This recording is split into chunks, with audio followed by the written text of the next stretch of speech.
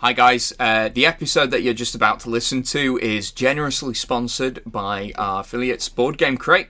Board Game Crate provide a monthly subscription service where they get fresh new games delivered straight to your door. Just head over to www.boardgamecrate.co.uk, and furthermore, if you use our discount code UnluckyFrogIsAwesome, all lowercase, all one word, you'll get a cheeky little discount. It's easy to remember because it's true.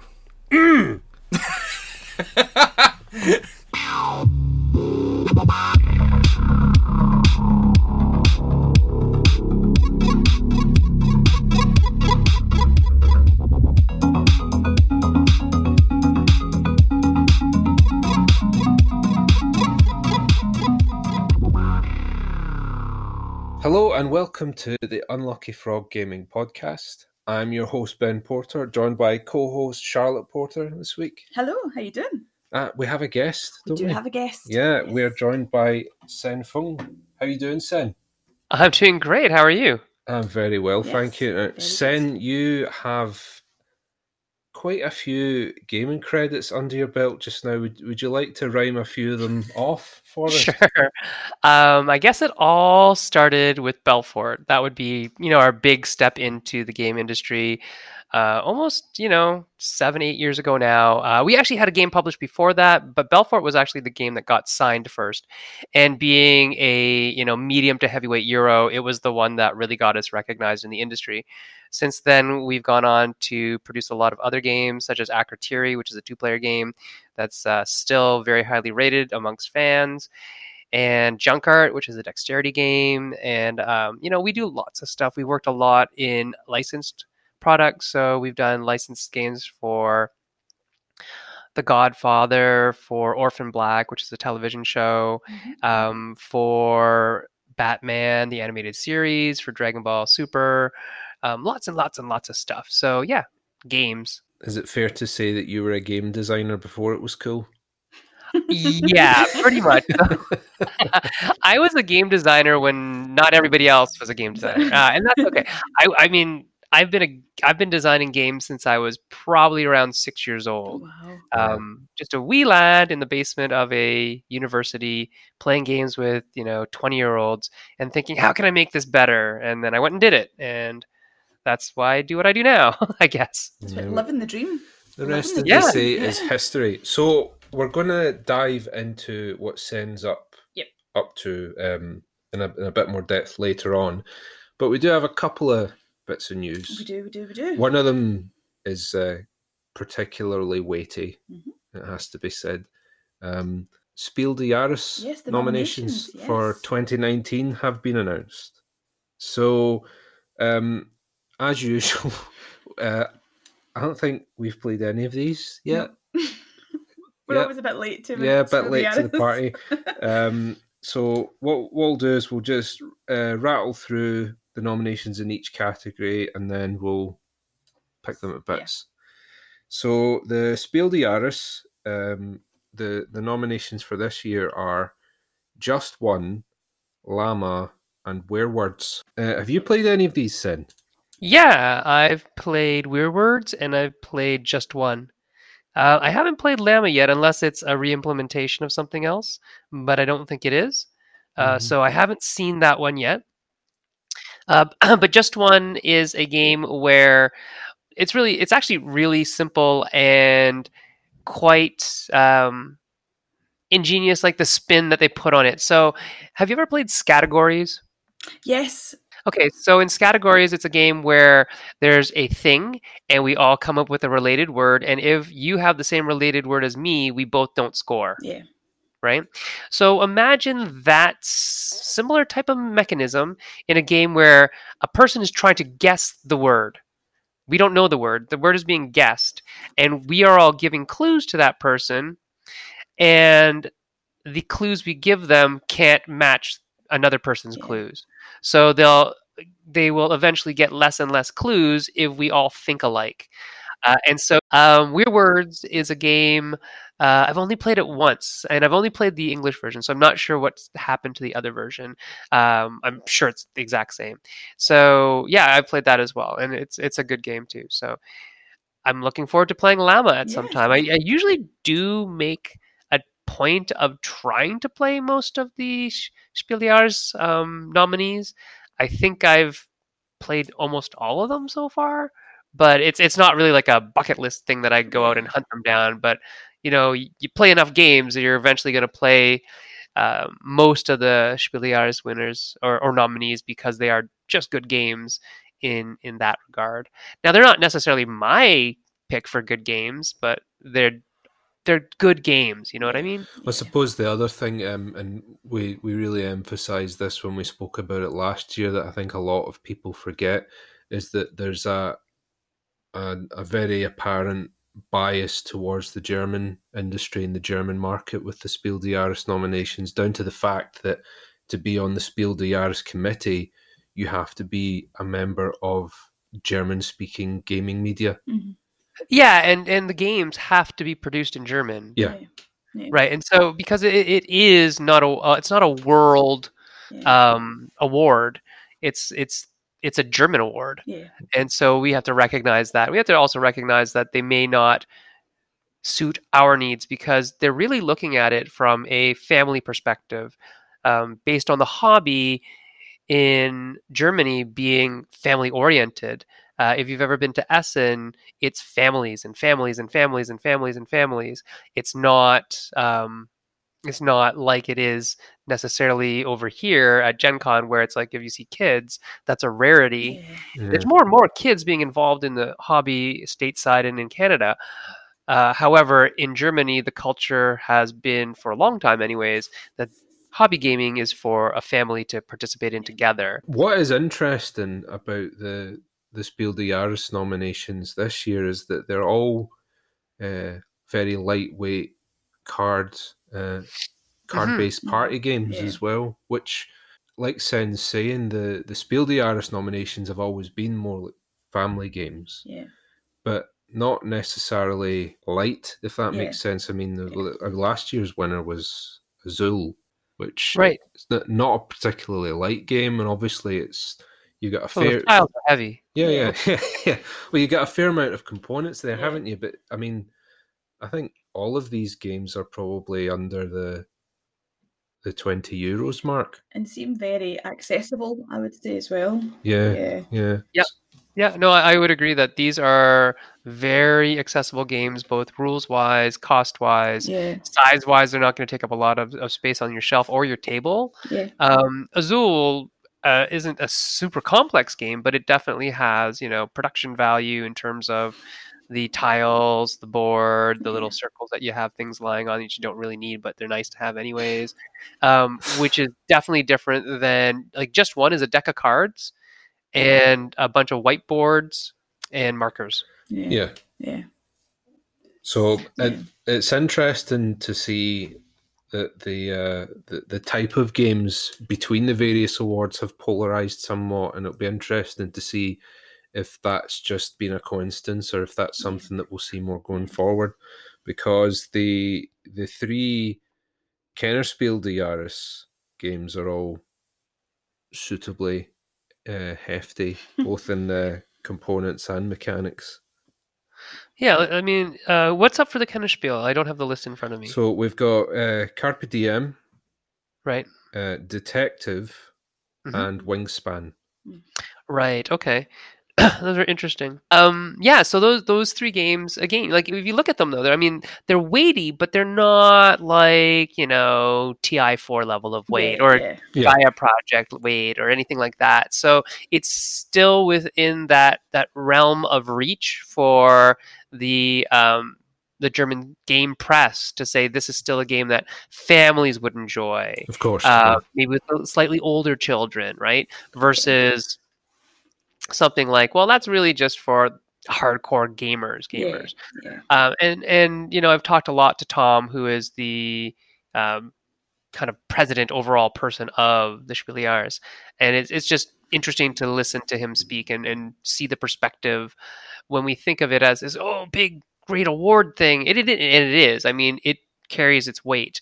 Anything that wins the Spiel des Jahres or even is nominated for the Spiel des Jahres will immediately need to start printing games. Oh yeah. Because the German public will say, "Oh, that must be good," Yeah. and so it is one of the only awards out there that actually carries fiscal weight to it, financial That's rewards true, for actually yeah. winning it or being nominated. And so it has a lot of power, but a lot of gamers that I know feel that it doesn't represent the hobby to its fullest extent.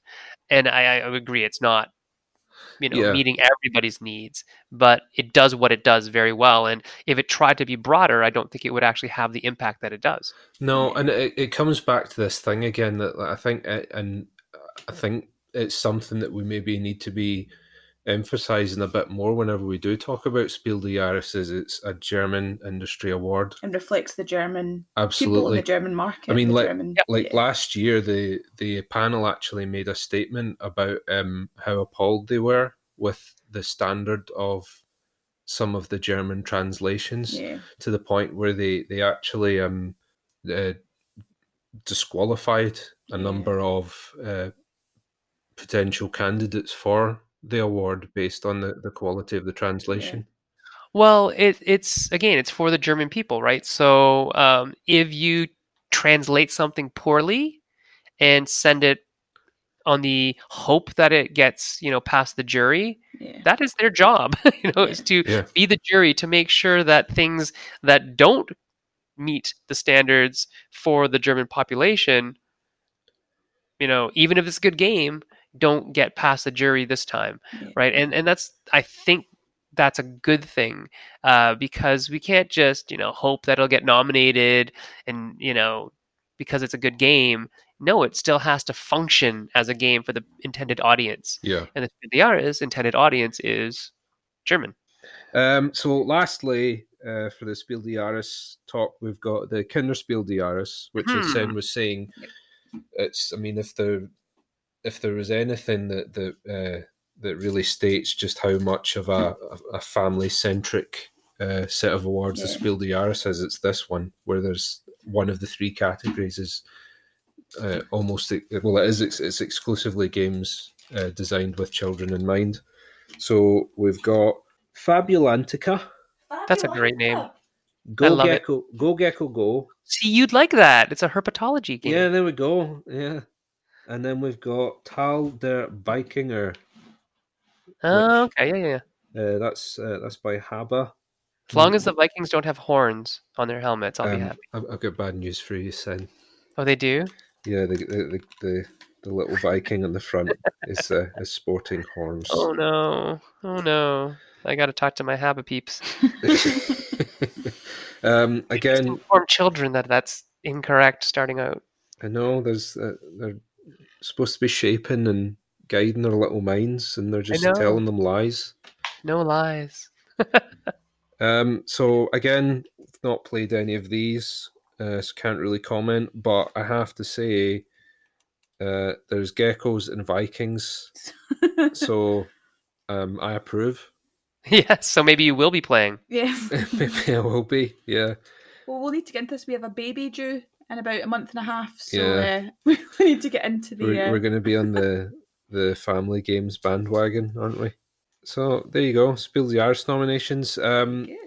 If you were a betting man, Sen, you get any I'm hopeful for Wingspan for Kennerspiel because Elizabeth has done great work, and that would be super cool. Also, let's see, for the other one, I've play tested just one, so I have, since it was ever a thing, so for the past 2 or 3 years. So I guess I'm pulling for that one. Although Ted and Tony, the Alspatches, are good friends of mine, so you never know. Detective is a great game. It's an interesting game. I prefer Chronicles of Crime.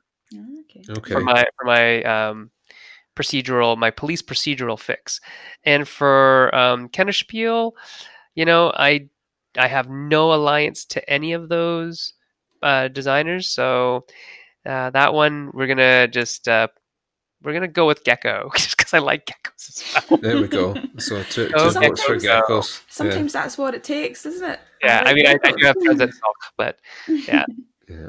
And I was published by Pegasus, and I have friends at Haba. So I have friends all over these places, but I do like geckos better. I think I like geckos better than Vikings. Ooh. So yeah, let's go Gecko go, and to cheer that out while they're winning would be great, right? Yeah. It's like a football cheer. Go Geckos go! Yeah, so there you go. There's the Spiel des Jahres chat.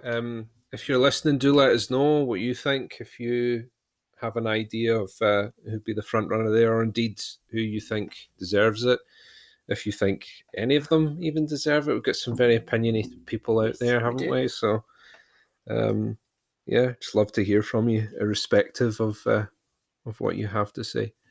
So the last little news item to cover off. So just this week, Modiphius Entertainment have announced that they are going to be producing a tabletop wargaming game, a miniatures wargame called The Elder Scrolls Call to Arms. Ooh. So last year they published Fallout Wasteland Warfare. So this is the second licensed game that they've done that's set in a Bethesda game world. So the core mechanics of Wasteland Warfare have been adapted and reworked by Mark Latham. Ah, okay. So Mark Latham is one of the old school Games Workshop guys. He was former White Dwarf editor, but he's probably most recently well known for the Walking Dead All Out War game, and also the Harry Potter's both very miniature well game. received. Yeah, both pretty popular games. It seems as though they're doubling down on the co-op element, because I think the problem I think with Wasteland Warfare is when it released, Games Workshop had just relaunched Necromunda, and then right after it they brought out Kill Team as well. But this is the thing about miniatures based games, right? Is that you can't really have a collection of 100 games the way you do with board games. You really need to commit to probably 2 or 3 systems at the most. Yeah, they're lifestyle games, right? Where a bunch of your time and a bunch of your wallet goes towards that. And your storage space. Absolutely.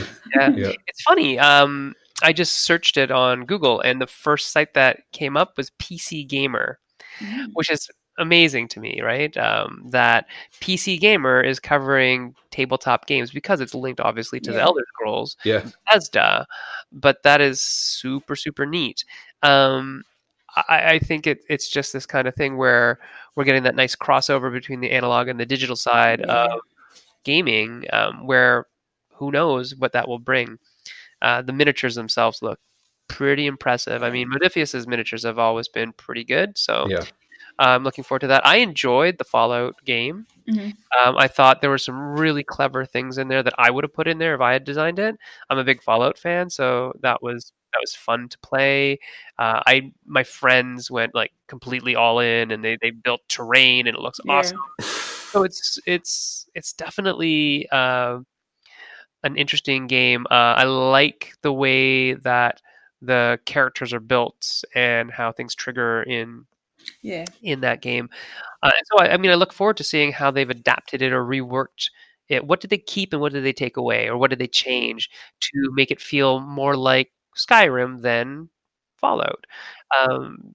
Because that to me is the hallmark of good game design, especially when IPs are involved, is did they consider the IP well enough that I couldn't just throw another IP on there? Like, does this make me feel like I'm in that world? Right? That's what I want. Well, one of the things they've said right away is apparently stamina and magicka are resources in the game. Right. That makes sense. Yeah. So immediately it's going to feel much more high fantasy than Fallout, and that's only right and true. Of course. That makes sense. And like Sen's saying, they've only shown one miniature so far, and it is quite appropriately the Dragonborn, and he looks phenomenal. He does. I'm hoping that I can snag one of them when I'm at UK Games Expo. Yeah, it looks great. Hopefully you can get a miniature that has an arrow in the knee, and that would be wonderful. Oh man, there'll be a conversion if there's not a miniature. I'm sure there will. Someone will build one up for sure. For sure. But yeah, we might have an interview with one or two of the people involved in the game coming soon. Well, I will listen. Yeah. Very nice. But yeah, stay tuned for more on that because we will inevitably be covering it as it comes out. Anyway, that is enough about the news. Yes. We've talked quite a lot about the news, actually. Yes. Well, we got more into discussion about Spooliaris. Yeah. So, Sen, you have been working on a game called Complexity most recently. Have. So, tell us a bit about that. So Complexity is a game that the name doesn't tell you the story. It's actually quite simple. It's a tile-laying game, much in the style of like Carcassonne or something like that, where you are building cities. The story is that there's a galaxy far, far away, of course, because if it was too close, then we'd all be dead too. And there's a event horizon type critical catastrophic loss, explosion of a star or whatever that's going to kill everybody within a few cycles of the sun or something. I don't know. These terms are all made up. So what happens is that the United Space Federation has hired you, all the players, to design the habitat, the complexes where all of the alien species are going to be shuttled to before the world-ending event happens. And they want you to make it such that all the species from the various planets in that solar system that is doomed to die will coexist peacefully. And so you have to meet the goals and requirements of the different species by listening to what their ambassadors want.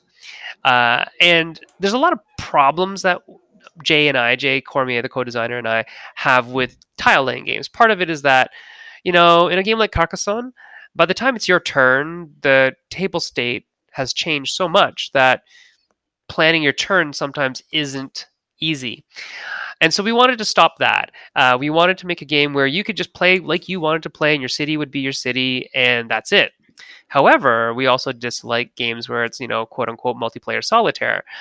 And so we sort of took a page from Seven Wonders at the time, where it's a comparative game. So I'm looking at what you're building. I'm looking at what the person on my left and right are building in order to say, okay, if I want to win that goal, I better do X, Y, and Z. And when you're doing X, Y, and Z, all X, Y, and Z is building your complexes so that they're enclosed. And when you enclose a complex, you put a species marker on it, a habitat marker on it that says this complex is mostly controlled by this alien species. And there's 4 alien species. And when you do that, you collect resources from that alien species. And you then can spend those later to do things like change tiles around, move them around the place, steal a tile from another player, those types of things that will allow you to build better cities and complexes and hopefully gain more favor from the ambassadors, right? And so it's actually a really simple game that is somewhere in that gateway style of level of play, but it's super fast and it's really clean, and there's a lot of interaction between players, but you still get to do what you want. And so I feel that it kind of scratches a lot of those good itches that you want to do stuff that is beneficial to you, but you don't want people to ruin all your stuff. You want to plan your turn ahead, and you can, and that's why it's so fast, without having to really wait for other people to take their turns. So Complexity is a game that is just really that kind of good, solid entry level plus a little bit more. If you're looking for games past, say, Carcassonne or any of those style of games, you say, I like that game, but I want a little bit more, Complexity is the game that will offer that to you. So it was designed by myself and Jay Cormier. We did Akrotiri and Belfort and a whole bunch of other games, Junk Art. And then the art is by Kwanchai Moria, who is my brother from another mother. He does art for, well, all sorts of things like Catacombs and Overlight and Flip Ships and all sorts of stuff. So Kwanchai is one of the most prominent illustrators in the game design world right now, and he took an interesting take on his art style for Complexity. He wanted to try something different, and he did, and I think it looks really cool. He's using real textures mapped onto his characters, so the real world textures mapped onto the art that he did, which is really interesting to see. So it's got this kind of cool, interesting vibe to it, which is neat. So, I mean, this is what is going to come to Kickstarter in July. The story of this is, though, that it already came to Kickstarter and did not do as well as the publisher had hoped. And so he pulled it off, 3 or 4 days after, and it was sitting at around, I can't remember, like maybe 30 or 40%, somewhere between 30 and 40% funded. And it was this initial blast, and things were going good, and then it just sort of stagnated. And this was just right after I finished Kingdom Rush, and Kingdom Rush finished over $1 million, so it was like $1.2 million for Kingdom Rush in a 30-day campaign. And coming off of that, and then leading into some other very big campaigns like Terraforming Mars and whatnot, I don't think Complexity hit the market at the right time. Which is a big problem, right? So that's the interesting thing about crowdfunding. Crowdfunding is so volatile and so unpredictable that even a really good game made by a really good bunch of designers, art by a great artist, and the publisher who has, he's not a bad reputation, it's just a publisher, right? Mm-hmm. How do those types of publishers and those types of games compete in a market where miniatures are everything, or all these stretch goals? And so we find that Kickstarter in general, you might find this too, let me know if you think this is true, that the games that do really well on Kickstarter are either really small games that is just an impulse, and I'd say, yeah, I can spend $15-18 on that, that's fine. Or they're like $90 where you have FOMO, fear of missing out if you don't get it, because I'm going all in $220 on everything that Cool Minis or Not is putting into that box, right? And we find in the industry that the games that are in between that tend to not get as much play for some reason. I think a lot of it is the I can coin a really crappy term here. It's sort of like the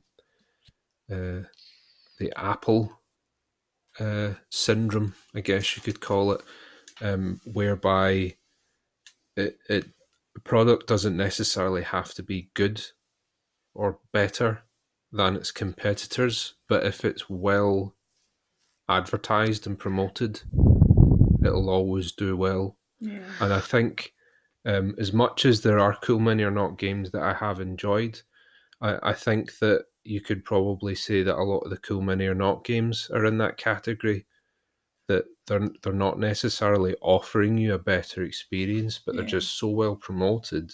Yeah. Mm-hmm. And if you're promoting to enough people, eventually you're going to reach someone that will want to buy that. I've always felt as well, we've spoken about it, that there's this idea of, I think, especially with board games, there's almost a saturation. There's so many board games on at one point, at one time now. And we could argue the point that there are maybe certain companies that don't need to be on Kickstarter to sell their game.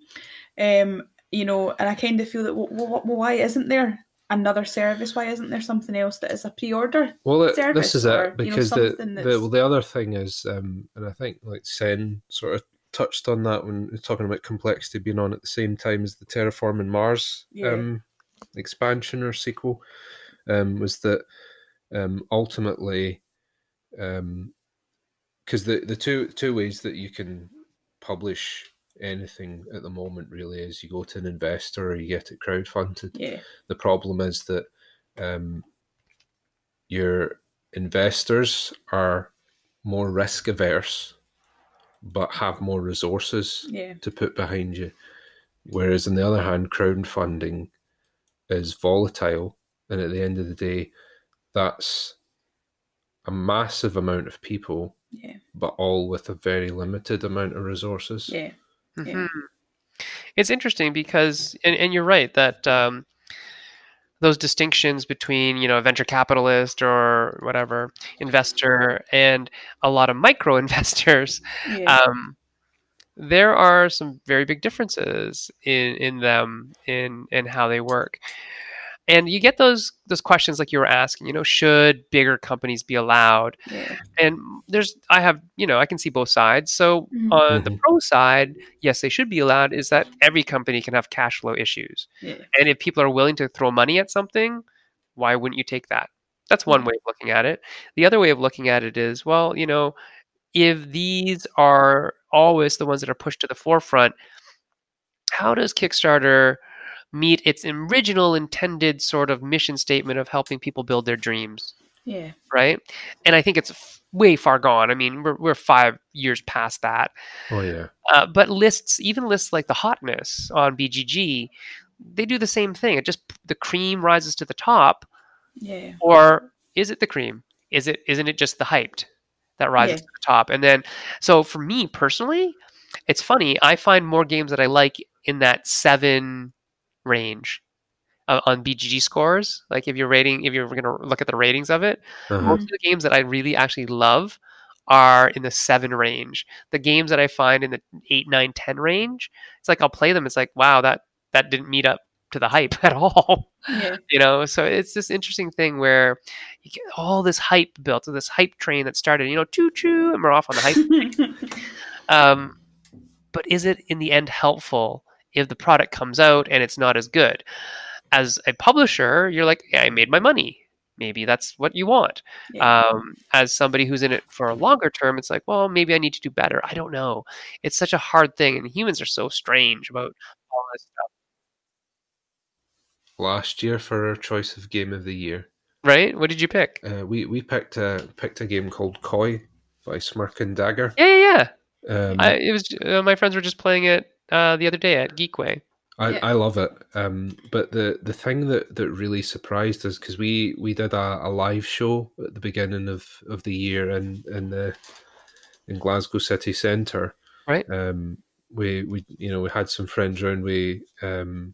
We hired out a little sort of theatre in a pub, and we put some food on for everyone, and we launched a new logo, and we also announced our Game of the Year choices for 2018. And the amount of people that I spoke to just that night alone that had never even heard of Koi, I was quite surprised at. Well, we know, because actually there was only one copy of Koi that was stocked in the shop that my mum picked up for your Secret Santa, but having since then, they've got more in, because there's been, I think, 5 of the, even maybe more than that, have been like, oh, I need to go get this game, I need to go play this game and give it a go. And as much as that's a micro thing, it's really weird that people are actually listening to you. Yeah. I'd be like, it's a good game, it's a brilliant game. Right? But I think that's the kind of thing that if more people did that kind of thing, where they talked about games that they actually liked instead of games that were the hype, or that they felt they had to talk about because it was the hype, I think we'd see better representation across the board in terms of styles of games and games that were actually profitable. Because the good games are going to make, the games that are getting hyped are going to make money, right? It's those ones like Koi that deserve maybe a little more airtime, and it's only people who are looking to maybe promote the scene instead of promote a product that will ever talk about a game like that. Yeah. There's a bunch of really, really good games that are really, really underloved because they get overshadowed by things like, as much as I like big miniatures, games with big miniatures or whatever, right? So it's interesting. Yeah. I have thoughts and feelings on all of these things. So what's the plan for Complexity going forward? So Complexity going forward, doing all of this stuff, right? So the publisher is hopefully, this is what they'd like to do, is look at July. So give us another month and a half to, get that hype train kind of rolling. And it's kind of funny that I'm I'm typically not up on the hype train, but you got to play the game in some ways to play the game. If you want to be a starter, you got to play the game. And so we have to work on how do we do that? How do we make that happen? And it's a lot of marketing, and it's a lot of doing these types of things, like talking about the game, being present in game spaces, going to conventions and showing the game off. Those types of things are what's really important. As a game designer, it's interesting because we want the game to succeed. We really do. Obviously, it's our game. We love it. So it's a bit of an interesting thing. I would love for all publishers to be experts in marketing. However, they're not all experts in marketing. Sure. And we as game designers should be giving them the tools that they can market with. Like, here's a new part of the game, or here's some cool art, or here's a neat design, or whatever, right? That's what they should be marketing, but they should be the ones marketing the game.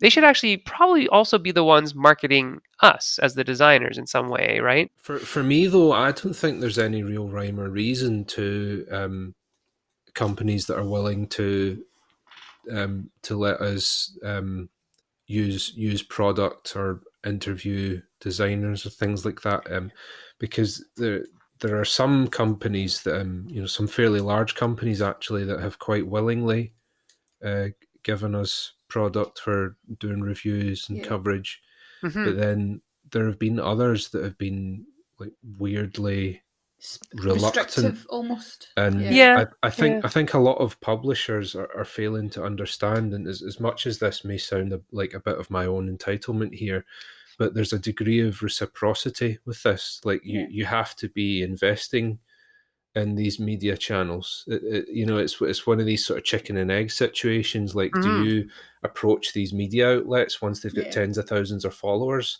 or should you really be helping them get there by giving them things that they can show off? Well, like you said, I think it's reciprocal, that you could very well do both. Yeah. And you could help build trust, and you could help build an ally, right? Yeah. Like, so it's really interesting. There was for Kingdom Rush, Vince, the owner of Lucky Duck, made 100 prototype copies. 100.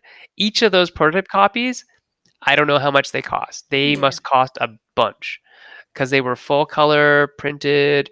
It's only one scenario or three scenarios out of the 26 or so, but they had the miniatures in there. They had much of the parts that will be in the final box, and he sent out hundreds of them.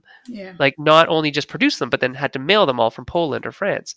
And so that, to me, is showing the commitment in understanding how media will help promote the game, help bring views, help bring backers, help make those conversions happen, right? And I get that smaller publishers can't always do that, but at some level, it's not a game anymore where you can build it and they will come.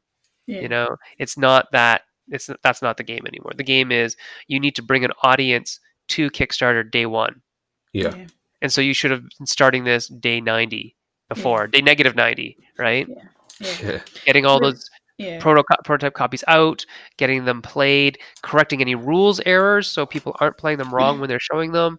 Getting people to then record their playthroughs or their previews or whatever we're calling them now, because it's not a review, right? And if it's paid and it's a paid preview, then then the publisher is paying you for your reach, So there's all this sort of other interesting stuff that's going on right now in terms of how does the media get funded to do what they need to do without directly being tied to the publisher. So I've been thinking a lot about media and game media and things like that as well. So it's just interesting to think about, how does that play into Kickstarter? How does that play into the games we design, right? When we're talking about the Spiel des Jahres, and if you want to win a Spiel des Jahres, you kind of have to design to that award.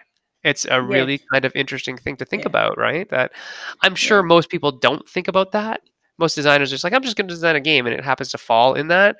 But I bet you, if you did it like a meta-analysis of all the games that have won the Spiel des Jahres over the many years, you could probably come up with a formula that would say my best chance would be to design a game like this. Yeah, because I think is where you really begin to see that is when you look at the designers that have won the most Spiel des Jahres awards. Yep, and it's the same like 3 or 4 names that pop up consistently. It's a bit like people talk about certain films being Oscar bait, don't they? It's like there's this idea as well that you can produce a film with the Academy in mind. I remember years ago, do you remember that film James McAvoy and Keira Knightley were in, Atonement? That had Oscar bait written all over it. You know, the weird sort of existentialist shots of like a frog in between the chaos of human life, or like a little bee hopping from flower to flower and stuff like that.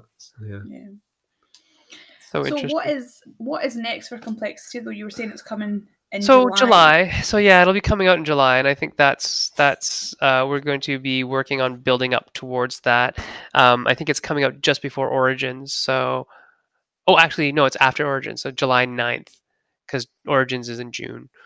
So it'll be between Origins and Gen Con, which is probably the best time to do it.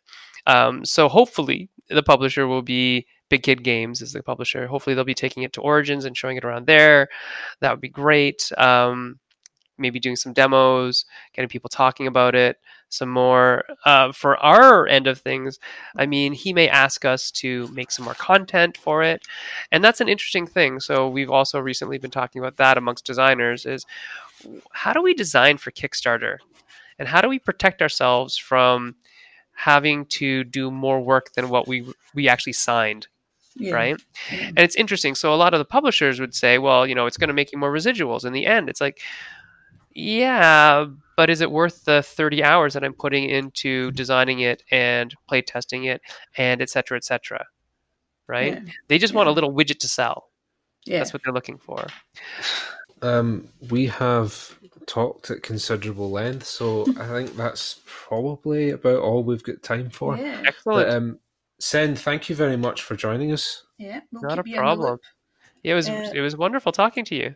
Yes. And you, and for our listeners, wherever you are, thank you for joining us, and we'll see you next time. See ya. Thanks. Bye.